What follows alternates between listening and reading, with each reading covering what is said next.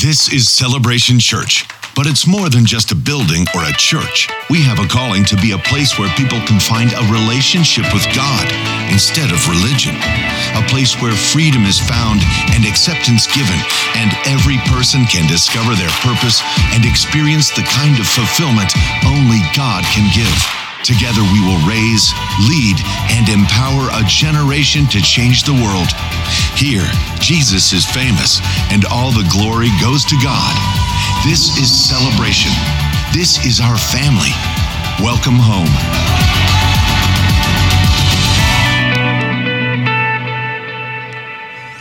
Good morning. Welcome to Celebration Church. Let's all stand together as our campuses join with us over in Stevens Point and the Fox Valley. Let's recite together the Apostles' Creed. This is our statement of faith. This is who we are and what we believe at Celebration Church. We believe in God, the Father Almighty, the creator of heaven and earth. We believe in Jesus Christ, his only Son, our Lord, who for us and for our salvation was conceived by the Holy Spirit, born of the Virgin Mary, suffered under Pontius Pilate, was crucified, died, and was buried. He descended to the dead, and on the third day he rose again. He ascended into heaven and is seated at the right hand of the Father. He will come again to judge the living and the dead, and his kingdom will have no end. We believe in the Holy Spirit, the Holy Christian Church, the fellowship of believers, the forgiveness of sins, the resurrection of the body, and the life everlasting. Amen. You may be seated. Good to have you with us today as we start the beginning of Holy Week. Today is Palm Sunday, and then this week coming up to Easter Sunday morning. This is the most significant time of the Christian calendar, and we're glad you're joining us today, and glad for those of you who are still joining at home. Nice to be back to 2 services this morning. Pretty cool.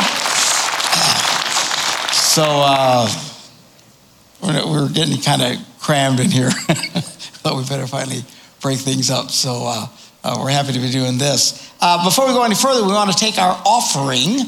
Now, we're not passing buckets and stuff today because of all the pandemic stuff and bugs and germs and everybody discombobulated about all that. So if you would like to give an offering, you can give on the way out today from our campuses. There will be people at the doors with buckets and stuff, and you can give cash or check at that time.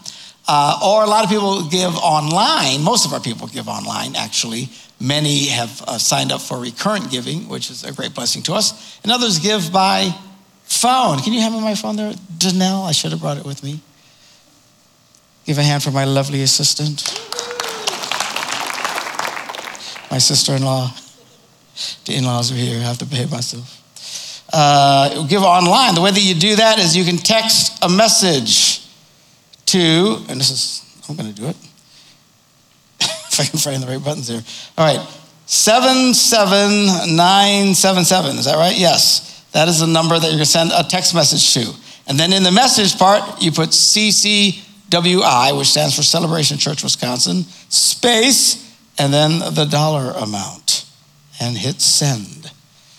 So you may all play with your phones right now. And boom, there it went through. So very cool. And that's that. Makes it very easy to give. And my lovely assistant can have my phone. There you go. Thank you, dear. All righty then.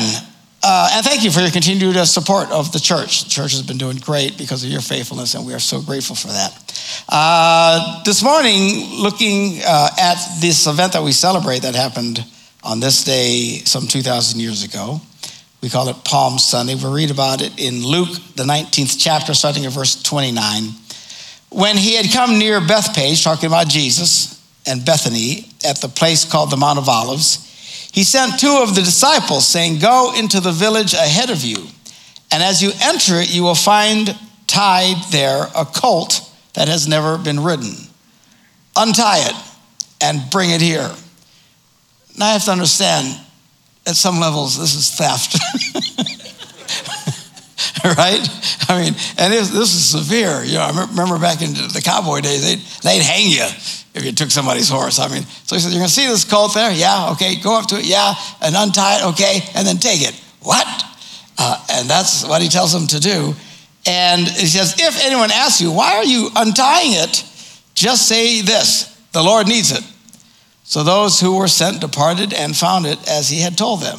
As they were untying the colt, the owners asked, what are you doing? And they said, well, the Lord needs it. And then they were good with that. And I would love to know the backstory on this, right? How does this happen?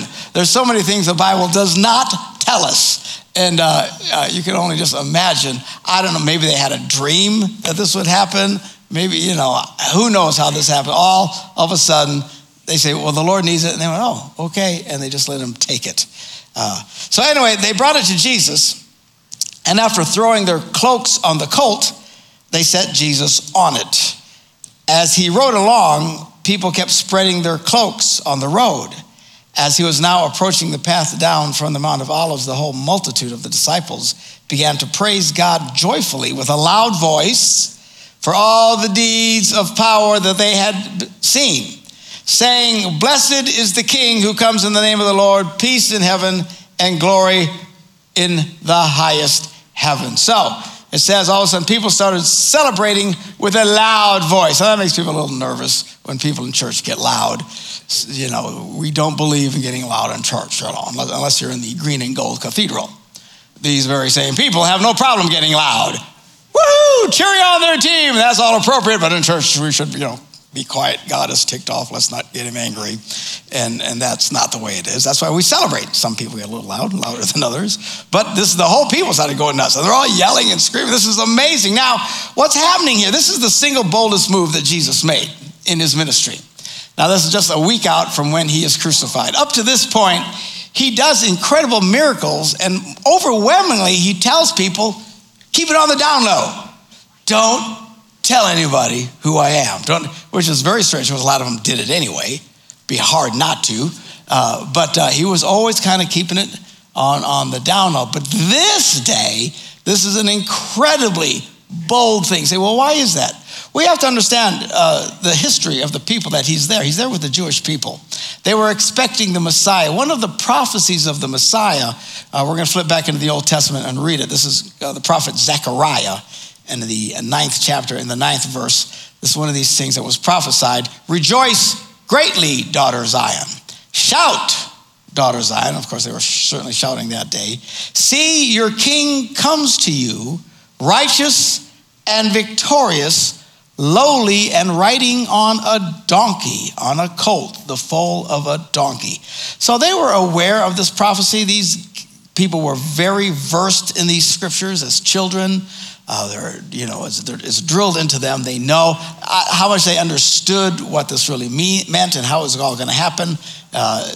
Who knows about that? But all of a sudden, here, all this excitement is about Jesus. He's doing these miracles and stuff like that. And all of a sudden, here he comes into this. And this is a real exciting time in the Jewish calendar, the Passover. And there are multitudes of people. Inside and outside. They're camped all around the outside of the city. There wasn't enough room for them inside. They're covering the countryside, the hillside, which I was in Israel a few years ago. You can just imagine that area all being filled with people. It's quite an impressive sight. And now he comes riding on a donkey, and everyone starts to put two and two together. And they're starting to realize, oh my goodness, this is it. This is him. And they start celebrating and praising and shouting, as it says here in this prophecy. Now, the symbolism here is extremely powerful and does not go unnoticed by the authorities. We continue to read in Luke there. It says, some of the Pharisees in the crowd said to him, teacher, order your disciples to stop this. I mean, they're all freaking out. They know what's going on. They're seeing this symbolism. Symbolism is a very powerful thing in all kinds of cultures, whether something that's we expect to come in the future, something that's happened in the past. As Americans, one of the great symbolic events in our nation's birth was George Washington crossing the Potomac, right? We all remember that. We see these paintings. If anybody tried to duplicate that, all hell would break loose. Can you imagine if Joe Biden got on a boat tomorrow and floated across as Kamala's paddling, people on the right would have a conniption fit. And if Donald Trump would have done that, oh, dear Jesus. They didn't like it when he went to the bathroom, but he does something like this. They would have gone apoplectic if he'd have been standing there. The anger, the frustration, because it's such a powerful symbol in our culture. Well, this is the same thing's happening here. This is a powerful symbol of the Messiah coming, and up to this point, nothing like this has been done. And then all of a sudden on this day, here comes Jesus. The crowd is yelling, screaming, praising him, and the Pharisees are flipping out. And they tell him, tell your disciples to stop this.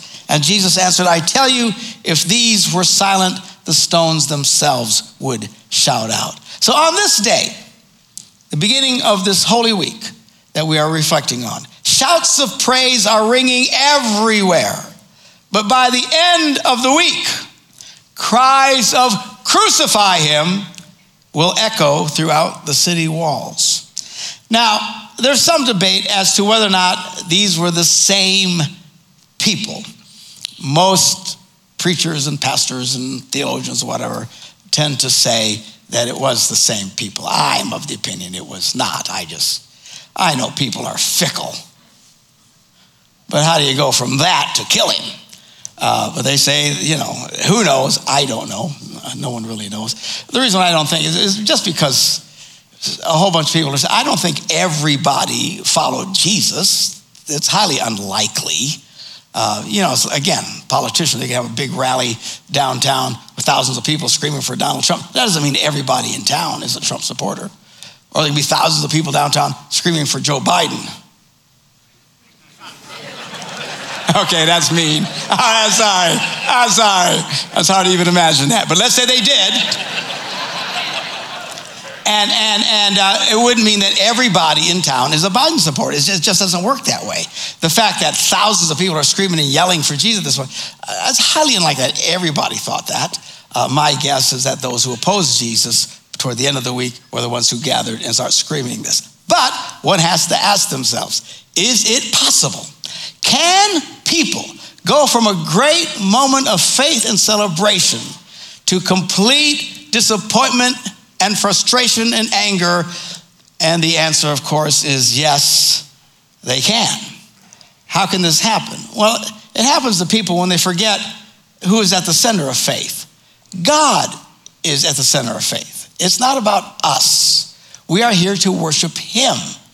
And a lot of times, especially in our present culture, we live in a very narcissistic culture where everything's about me, I. And there's even, it seeps into a Christian culture as well. In fact, there are some worship songs, and I don't want to make a big deal out of this because at least people are singing, and I know what they're trying to sing, but some of these contemporary worship songs are filled with I, me, my, I, I think, who are we worshiping here? And I get it. They're singing about what God has done for them, and that's fine, and the pastor won't have a fit when we do that, but it does creep me out a little bit, for heaven's sakes. This is not about us. This is about him. Somebody say amen. Amen. Okay, so how does this happen? How can people turn from great faith to great disappointment in God? Well, number one, people can go from Hosanna to crucify him when, number one, they don't get what they want. This is a biggie in the Christian experience. People ask me, Pastor, does God answer every prayer? And I say, yes, he does. And they'll say, then how come I don't get what I want? Because sometimes the answer is no. Amen. All right? How many of you have children? Yes. Is it good to give them everything they ask? No, the children would disagree. Give me. It's just not every parent in the world knows this. Until you're a grandparent, and then you just don't care. and you give them everything just to torture the parents. So, which is a great joy in my soul, I must say. So anyway, but you can't just give them everything all the time. It is not good for them, and it's the same with us. But sometimes faith gets into a place where it's just about what I can get. There are multitudes of people that follow Jesus. At the height of his ministry, the most people that were just clamoring over the top of him was after he had turned, these few pieces of bread and fish and fed the whole multitudes. And boy, were they excited then. And they were clamoring everywhere. Jesus, in the gospel, we read in John, the 6th chapter and the 26th verse, Jesus said, very truly, I tell you, you're looking for me not because you saw the signs, the miracles, but because you ate your fill of the loaves. He said, I know what's going on here. You're just excited because you want another free meal, and that's when things got really exciting. And then Jesus started getting tough with it. And he said, unless you eat my flesh and drink my blood. Now they knew what he was. They didn't think he was talking about cannibalism. And they certainly didn't know anything about communion like we will celebrate today. But they knew that what he's saying is you have to have total connection to who I am. And that's when they started turning away from him in large numbers. A lot of people aren't aware of this. There were at times where Jesus turned to his 12 disciples and said, you guys going to leave too? And he said, no, where are we going to go? You have the words of eternal life. So it was really popular when people were getting what they wanted. And it's not always about us. Sometimes the way we pray is very selfish. James, the 4th chapter, verse 3, he writes to the Christians there, he says, when you ask, you do not receive. Now this is a little shocking because Jesus is asking, you will receive. But you have to understand, from Jesus' standpoint, he's thinking of purity of heart. Jesus was pretty pure in his heart.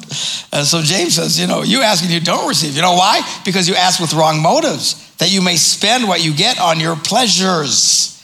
And that's when prayers are not getting answered. So we should follow and worship God because of his great grace towards us, not just for what we can get from him. And sometimes people, when they're not getting what they want, they become very angry towards God and frustrated, and all of a sudden they go from Hosanna to crucify him. By the way, make no mistake, God's blessings are very, very real. And walking as a Christian and trusting in him is an amazing experience in the blessings that you have. I was thinking this morning, I cannot live without God's blessings in my life. And then I thought, actually I can. People do it all the time. I dare say most people listening to me all over the place right now live without God's blessings in them. People who aren't in church this morning, I guarantee you they're living without God's blessings in them. They can do it, but ew, what an icky way to live. Where everything is hard all the time. You're always climbing uphill. Things never go for you. It's always going against you. And everybody's fighting and clawing out there. Ick, I don't want to live that way. It's awful. I choose to follow God and live in his blessings. One of the main reasons that people struggle, even in the Christian faith, if you start doing things that are contrary to what the scripture says, God's blessings will stop in your life. And you know what happens? Your life gets really hard. Really, really. Now, life is always a little hard, and I'll talk about that in just a minute. But I'm just talking just unreasonably hard. It's just like nothing ever works. Why should we turn to God? Because at some point, you got to get sick and tired of being sick and tired. I love the fact that when God is on my side, my life is pretty great. Not that it's without trouble or anything like that, but I mean, it's what you can experience God's. When God is on your side, it's like having Superman as your best friend. All right, things seem to go really, really well. And I love that. I don't want to live. I could live without God's blessings. I choose not to. The reason I want to follow the scriptures and follow God is I want his blessings in my life. And if you think you can live your life without God's blessings, the truth is you can. But why would you want to do that? It's just, what a horrible way to live. Jesus said, come to me, all you who are weary and burdened, and I will give you rest. Take my yoke upon you, learn of me, for I am gentle and humble in heart, and you will find rest for your souls. Man, that's where I want to live. He says, for my yoke is easy, my burden is light. There's some work to it, but it's way easier than doing it without God in your life. People can go from Hosanna to crucify him when, secondly, something goes very badly for them, either to them or to others, and they don't understand it because they don't understand who God is. And then they get very frustrated. People will say, well, if there's a God, why did he let that happen? If there's a God, why did he let that happen? Or, the lady, well, if there was a God, why did he let that crazy person shoot all these innocent people? Listen, when you see something bad like that, it's not because it's not a sign there's no God. It's a sign that there is evil in the world. All right? If you believe this, there's a God and there's also a devil. There is good and there is evil. And if you think evil is not real, you are delusional. It is very, very real. and we see these things, it's a sign that we live in a world that has turned its back on God. You have to remember, we live in a fallen race. And thank God for his grace that came to save us from all this insanity. But evil is still very real and present with us. Jesus said, I've told you these things so that in me you may have peace. In this world you will have trouble. So there's always trouble, but take heart, I have overcome the world. Sometimes bad things happen, and sometimes bad things happen to really good people. And you say, why is that? I don't know. I don't have answers for all of these things. I just know that God is faithful. It was about a year ago that Derek Hallam died in a car wreck, just a wreck, unexpectedly. It was shocking. If anybody knew this young man, he was the sweetest guy with a sweet family. The whole Hallam family, they're just gold. And why something so horrible would happen to some people who are so good, it's hard to understand. But you know what's amazing about these people? They stay in faith. They still love God. They're faithful. They're just, this is a great testimony. That in the midst of great sorrow and heartache, they still choose to follow Jesus.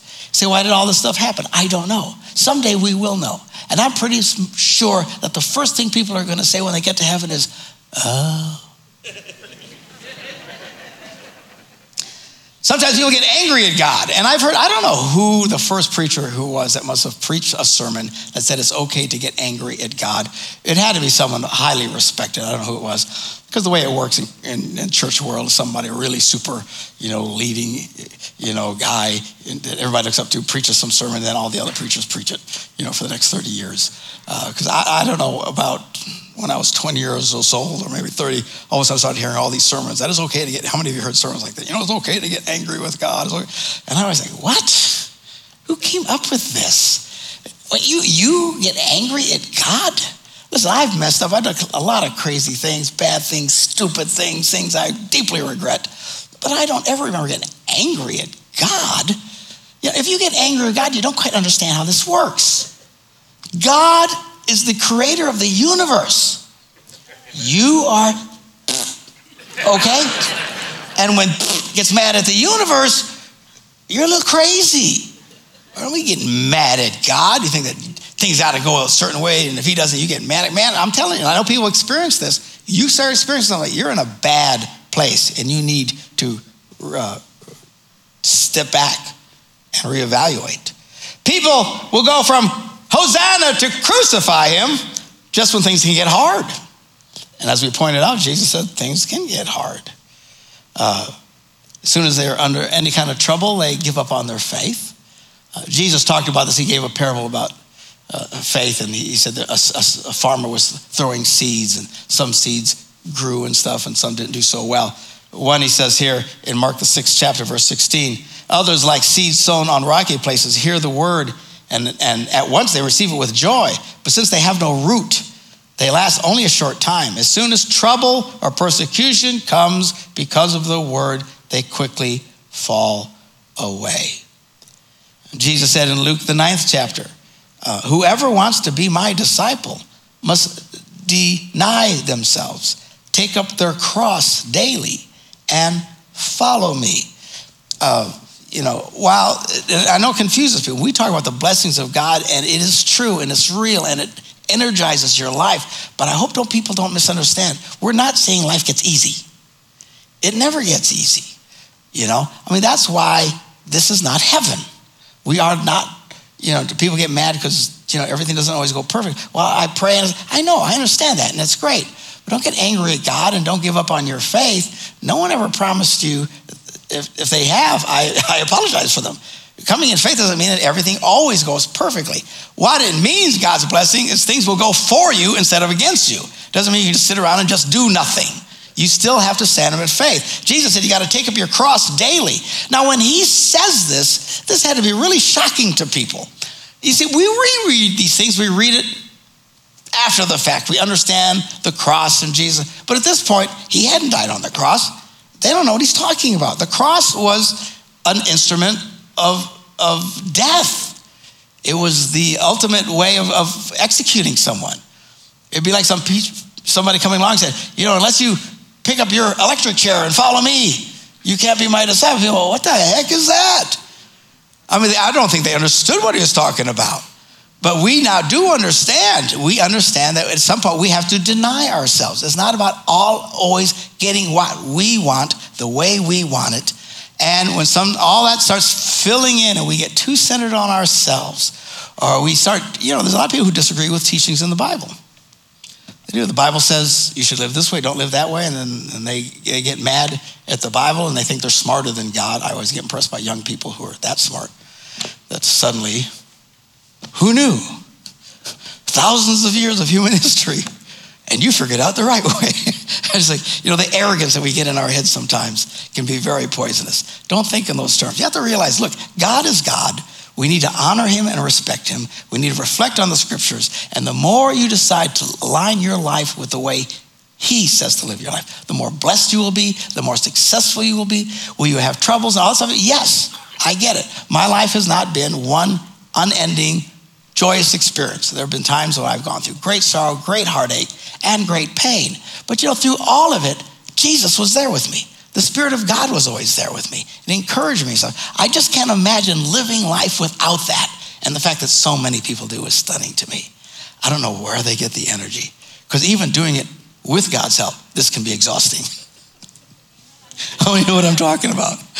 People go like this? They live, my wife getting cancer, dying. I'm this far from her when she looks at me and boom, she's gone, slips in. That was hard. And I think people do this without God. Everything's on their own energy, their own strength. It's stunning to me people can get up and move from day to day. And there's no doubt that so many people give up today, and suicide rates are climbing and stuff because they are trying to do everything on their own, and at some point it's virtually impossible. Thank God for who Jesus is, and that because of his sacrifice on the cross, we can have forgiveness of sins, we can have God's blessings in our life, we can experience where we can now go from Hosanna till the end of next week, that he is risen, instead of Hosanna and then giving up and crucify him. Amen. All right, all you loud people. All right, so let's turn to our time of communion this morning. This is when we reflect on what all of this is about. And let me encourage you to be part of our Good Friday service. It's one of the most meaningful services every year that we do. This Friday, what time does it start? 1 o'clock. It's like 45 minutes. It's not very long. But to where we just reflect on that day that Jesus was crucified is very powerful. And he did all this so that we could have forgiveness of sins. He allowed his body to be broken, his blood shed, so that we could have eternal life as we put our trust and faith in him. So he encourages us in the scriptures, whenever you do this in remembrance of me. And that's what we're going to do now. And the Bible says, Paul was writing about this, he says in 1 Corinthians, the 11th chapter, he said, whoever eats and drinks of the cup of the Lord in an unworthy manner will be answerable for the body and the blood of the Lord.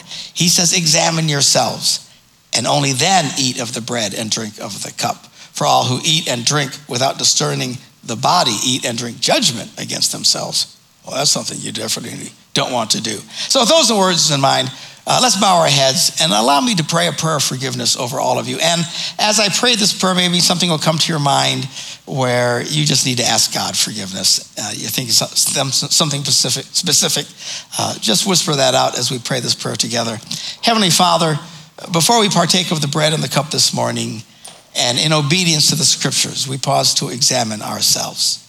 If we've sinned against you in any way, thought, word, or deed, something we did that we shouldn't have done, something we didn't do that we should have done, maybe we haven't loved people like we love ourselves, we ask for the sake of your beloved Son, Jesus, who gave himself as a sacrifice for our sins, that you'd have mercy on us and forgive us of our sins.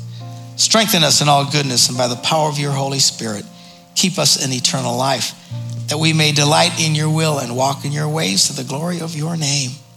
And while your heads are still bowed, maybe if you're new to faith this morning, listening to me online, at home, or in one of our campuses, and you're thinking, this all sounds great, but I've never really experienced anything like this. You can do that right now. If you'll just ask God to come into your life, just ask him to forgive you of all your sins and to come into your life. And if you will do that, you can start experiencing your first steps of faith today and begin to experience this breathless wonder that we celebrate, that Christ loved us in spite of ourselves, and that you can get under God's blessings and have his help and power in your life instead of trying to do life on your own.